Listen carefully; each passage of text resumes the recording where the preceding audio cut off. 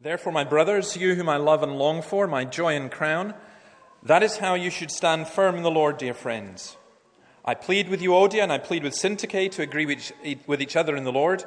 Yes, and I ask you, loyal yoke fellow, help these women who have contended at my side in the cause of the gospel, along with Clement and the rest of my fellow workers whose names are in the book of life.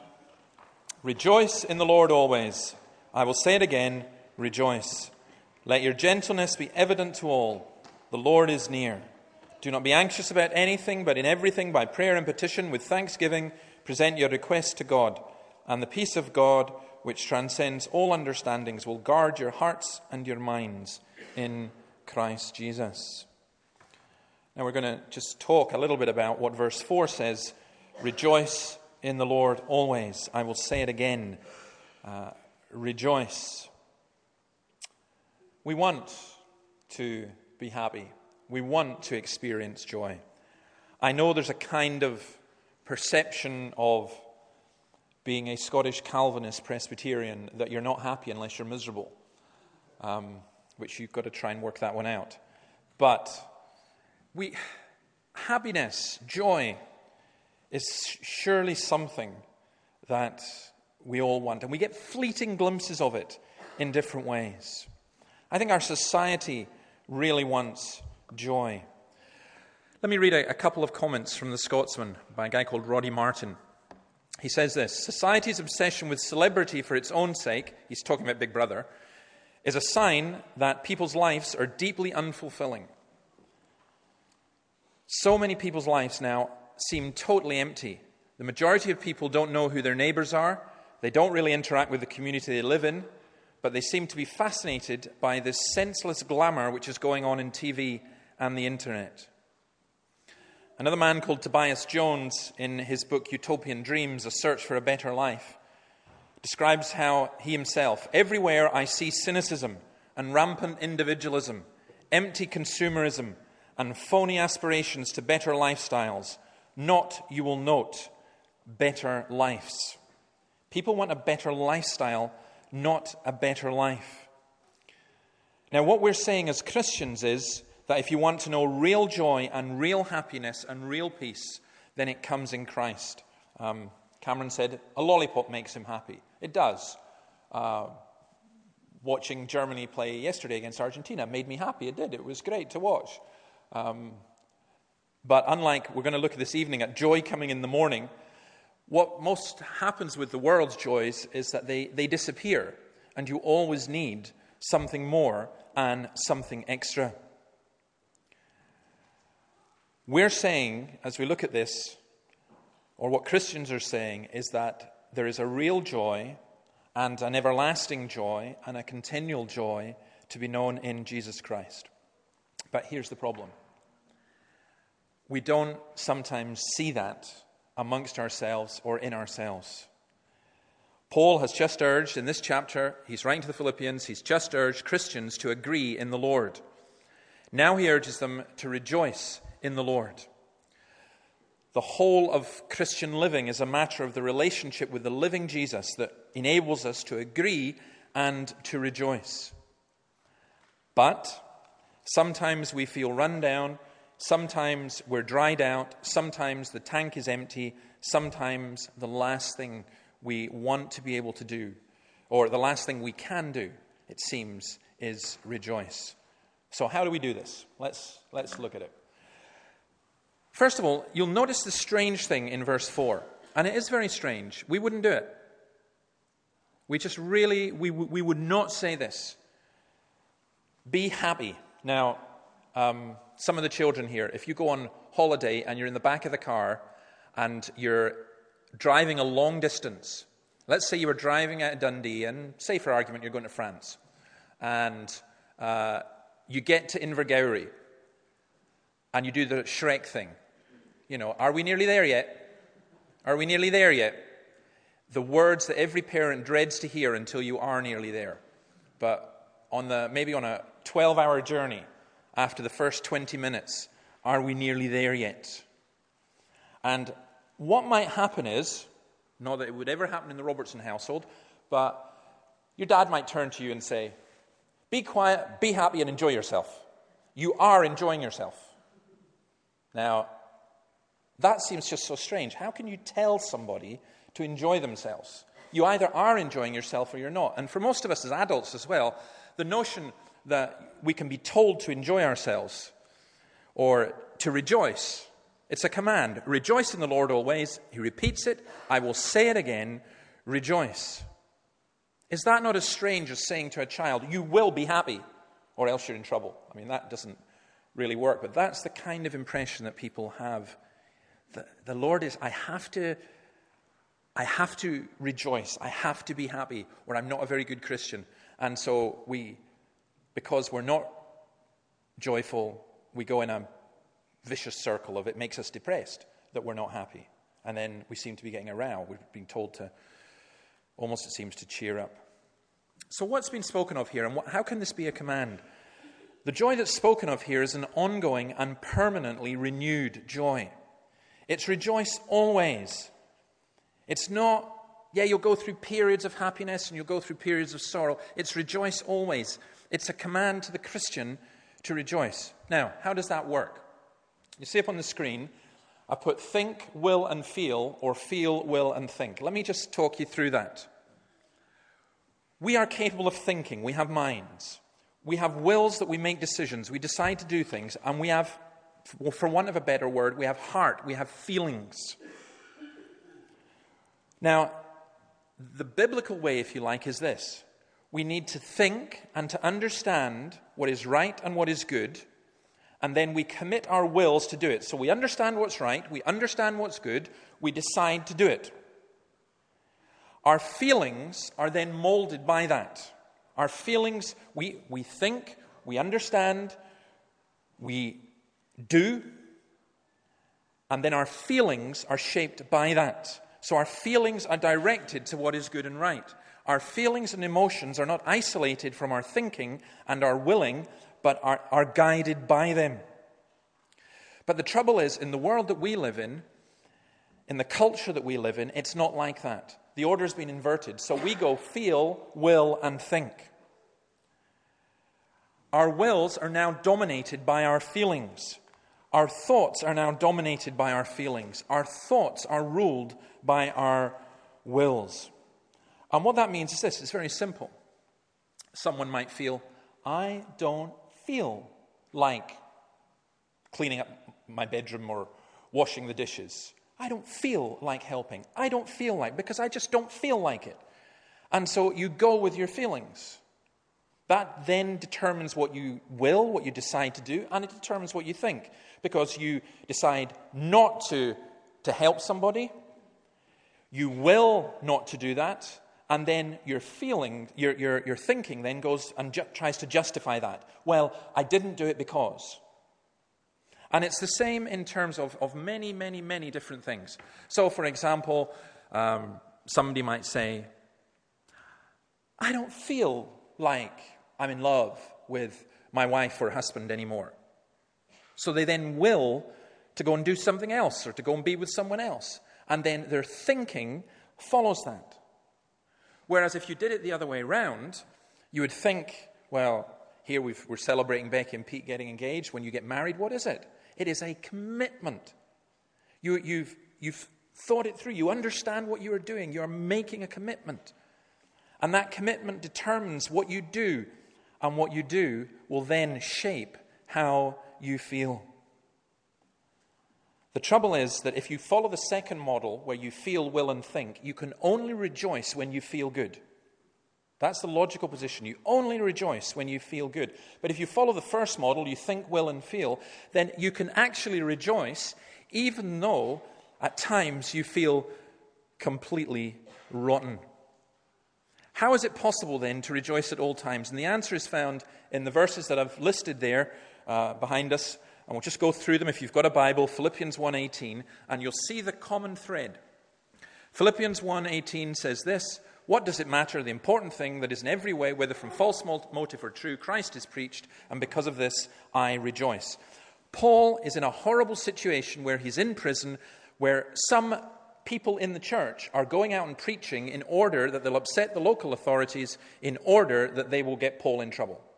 So what's happening is this.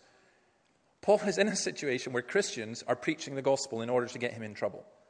And he says, I don't care. I rejoice because Christ is being preached. Chapter 1, verse 26. I'll read from verse 25, actually. Convinced of this, he's talking about dying or remaining alive but in prison. I know that I will remain, and I will continue with all of you for your progress and joy in the faith, so that through my being with you again, your joy in Christ Jesus will overflow on account of me.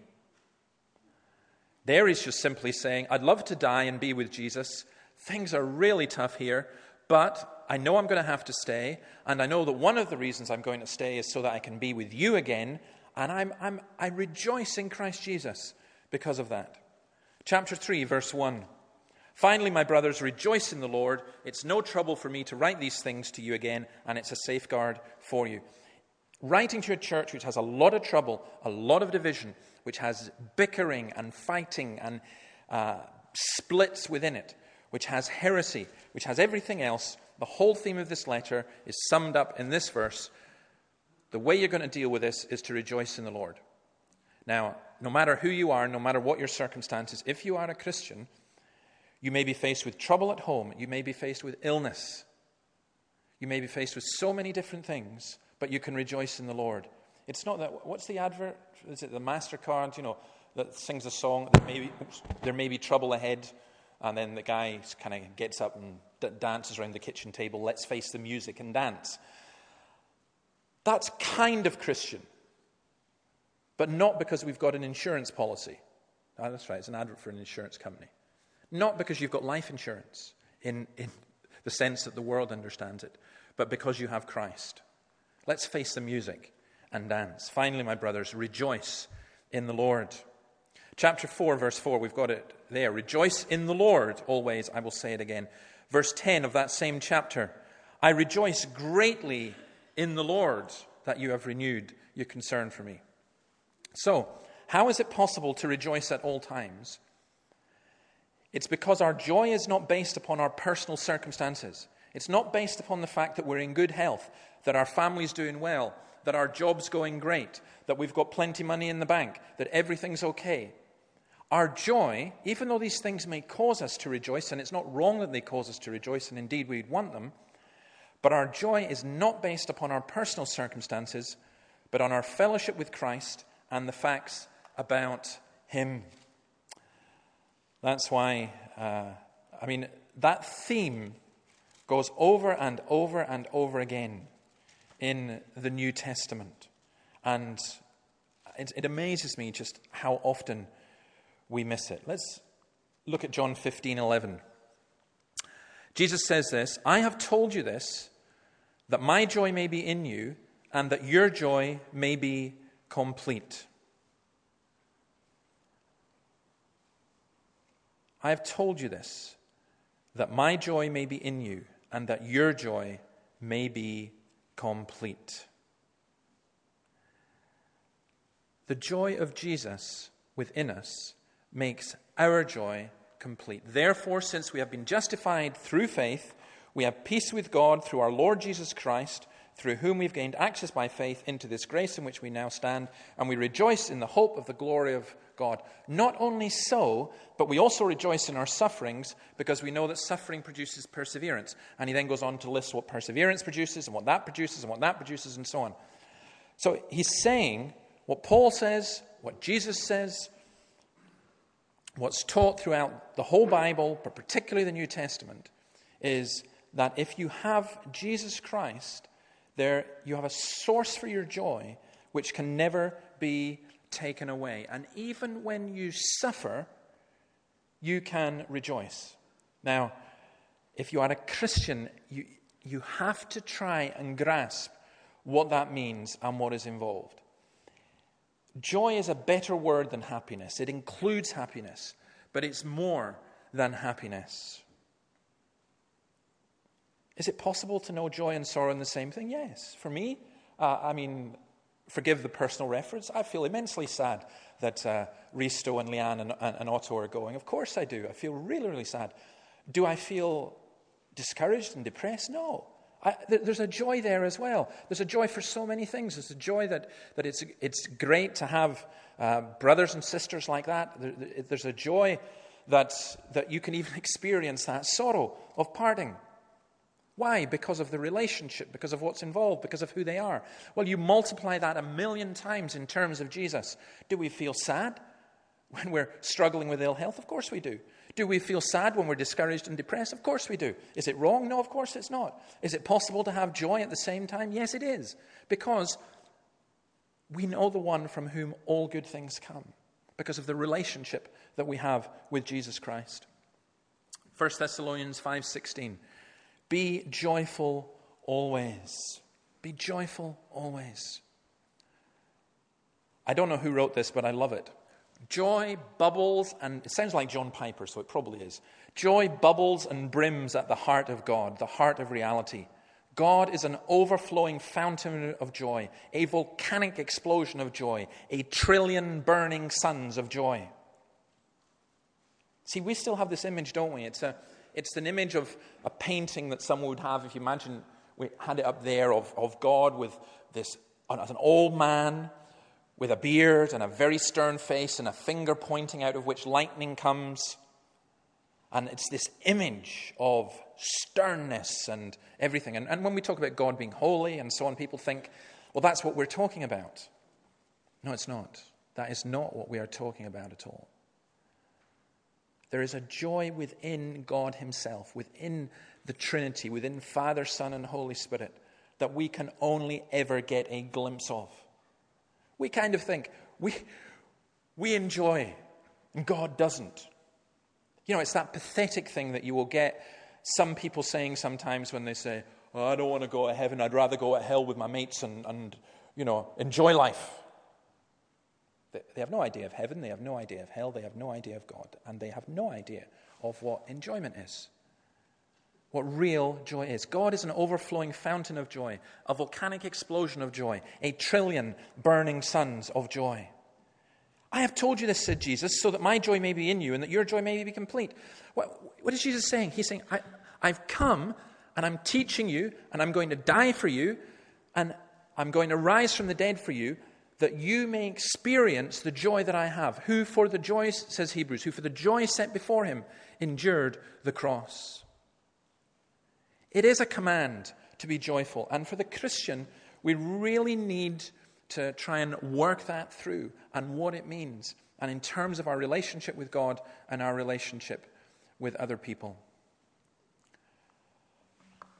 There's the quote, sorry. Joy bubbles and brims. George Matheson.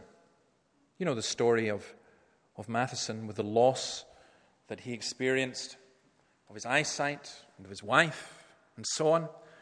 O love that will not let me go. This is my favorite verse of that hymn. O joy that seekest me through pain, I cannot close my heart to thee. I trace the rainbow through the rain and feel the promise is not vain. That morn shall tearless be. Joy that seekest me through pain, I cannot close my heart to thee. Because some of us have very closed hearts. We're not going to enjoy. We know that there is pain. And there's almost a sense in which we either stifle the pain or we wallow in the pain, but we dare not believe in joy. And we are scared to be joyful. We really are. And there are many of us like this saying, well, I'd better not enjoy myself too much because I'll pay for it in the morning. We've adopted again the kind of world's view. We don't believe it's possible to rejoice always. And we have to learn that. I think it's a difficult lesson to learn. What's it like to be joyful always? I'm not talking about the people who've got bubbly personalities. My good friend David Meredith, I had a friend who we went to visit him, and she was a girl who was very bubbly. She was always bubbly. She was effervescent. I mean, the kind of person you want on adverts, advertising clean washing or, flake or something like that, some kind of chocolate. And she just, boing, boing, bounce, bounce. If you've seen Winnie the Pooh and Tigger, she was Tigger, the female version of Tigger, always bouncing everything and just... And there are people like that, and that's a personality. I remember with her to see David Meredith, and David was less subtle then than he is now. which is not saying much. And we sat down and he looked at her and he said, "You're very shallow, aren't you?" It was true. It's true. It's a very shallow and superficial. We're not talking about that. We're not talking about just what your personality is. You can be bouncing and exuberant at one level and be ripped apart inside. That's not what we're talking about. What we're talking about is this, that in the most excruciating pain, in the most emotional agony, it is still possible to know the joy of the Lord, the possibility of joy. Augustine said this: the Christian should be a hallelujah from head to foot. Sometimes that hallelujah sounds more like Leonard Cohen than it does gospel music, but it's nonetheless the case that that's where we're at. We praise God from whom all blessings flow. So it's possible to have joy in the Lord. And if you're a Christian, you can know that. And if you're not a Christian, you also can know it. You need to know it, but you need, first of all, to know the Lord. You can't have the joy without the Lord. Let me just briefly go through the two other things I mentioned to the children. We have joy in the Lord, joy in others. Chapter 1, verses 4 and 5. I thank my God every time I remember you. In all my prayers for you, I always pray with joy because of your partnership in the gospel from the first day till now.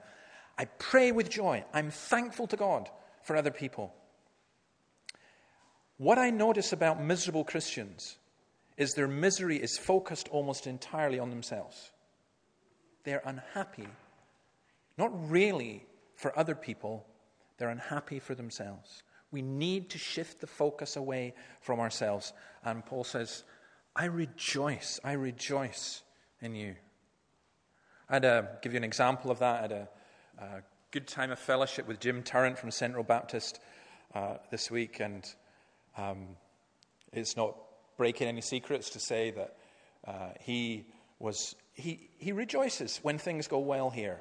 And he's sad when maybe things are struggling and different things. And we share things in that way. And it's great when you can rejoice that another Christian is prospering, another Christian is growing, another Christian is developing. A miserable Christian is one who says, well, it can't be real. Or, why have they got that? Why don't I have that? Chapter 2, verse 2. Make my joy complete by being like-minded, having the same love, being one in spirit and purpose. What causes Paul to be joyful?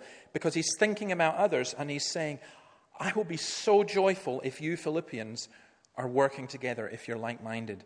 Chapter 2, verse 29, similar thing, where he says this: welcome him in the Lord with great joy and honor men like him. There should be a joy that we have in being in one another's company, a joy that we have in greeting one another. You know that kind of feeling when, maybe you don't know this, when someone comes to your door and you see them out the window and you're going, oh no, can they work out if I'm in or not?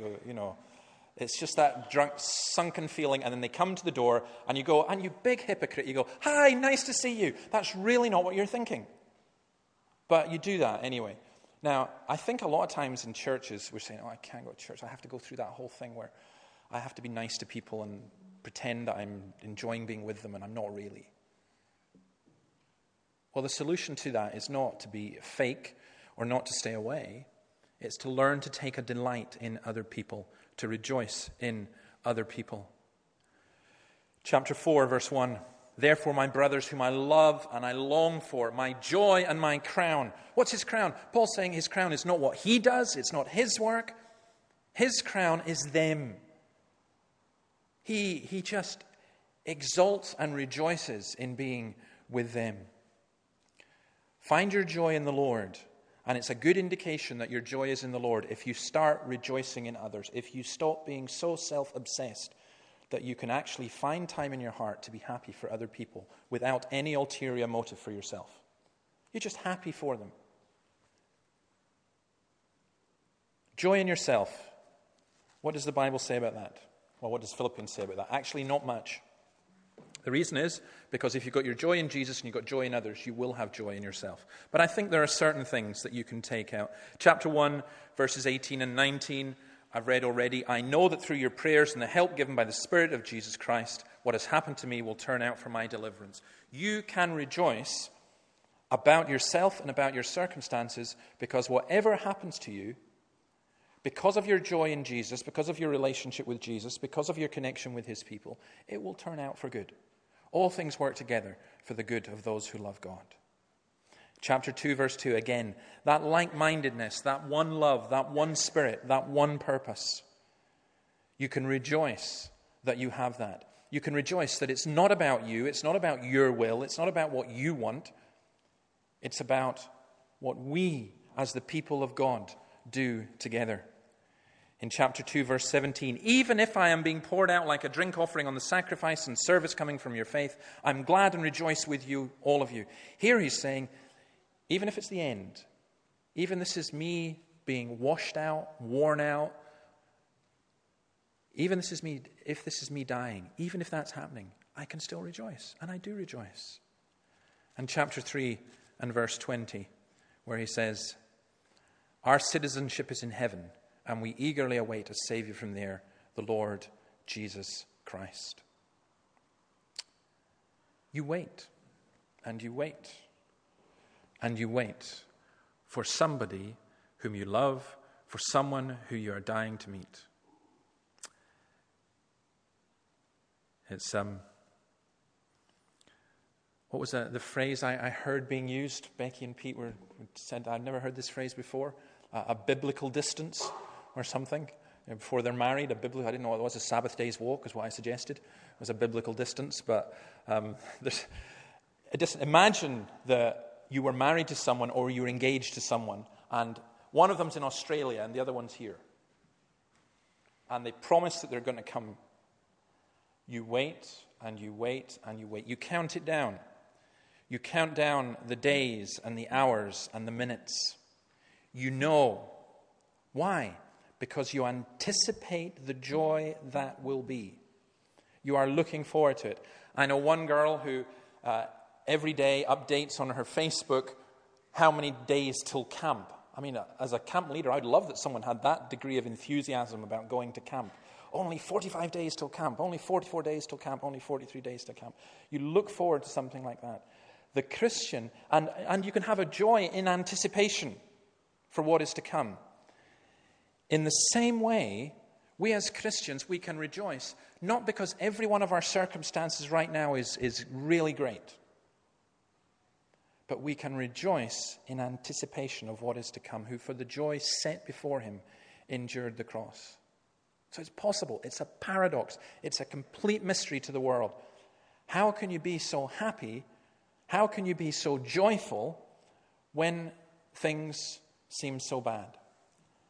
When the early Christians were persecuted, and particularly in Nero's time, when Nero sent them to be burnt, and I think in the film Quo Vadis they portrayed this, not very well, but at least they got it basically right.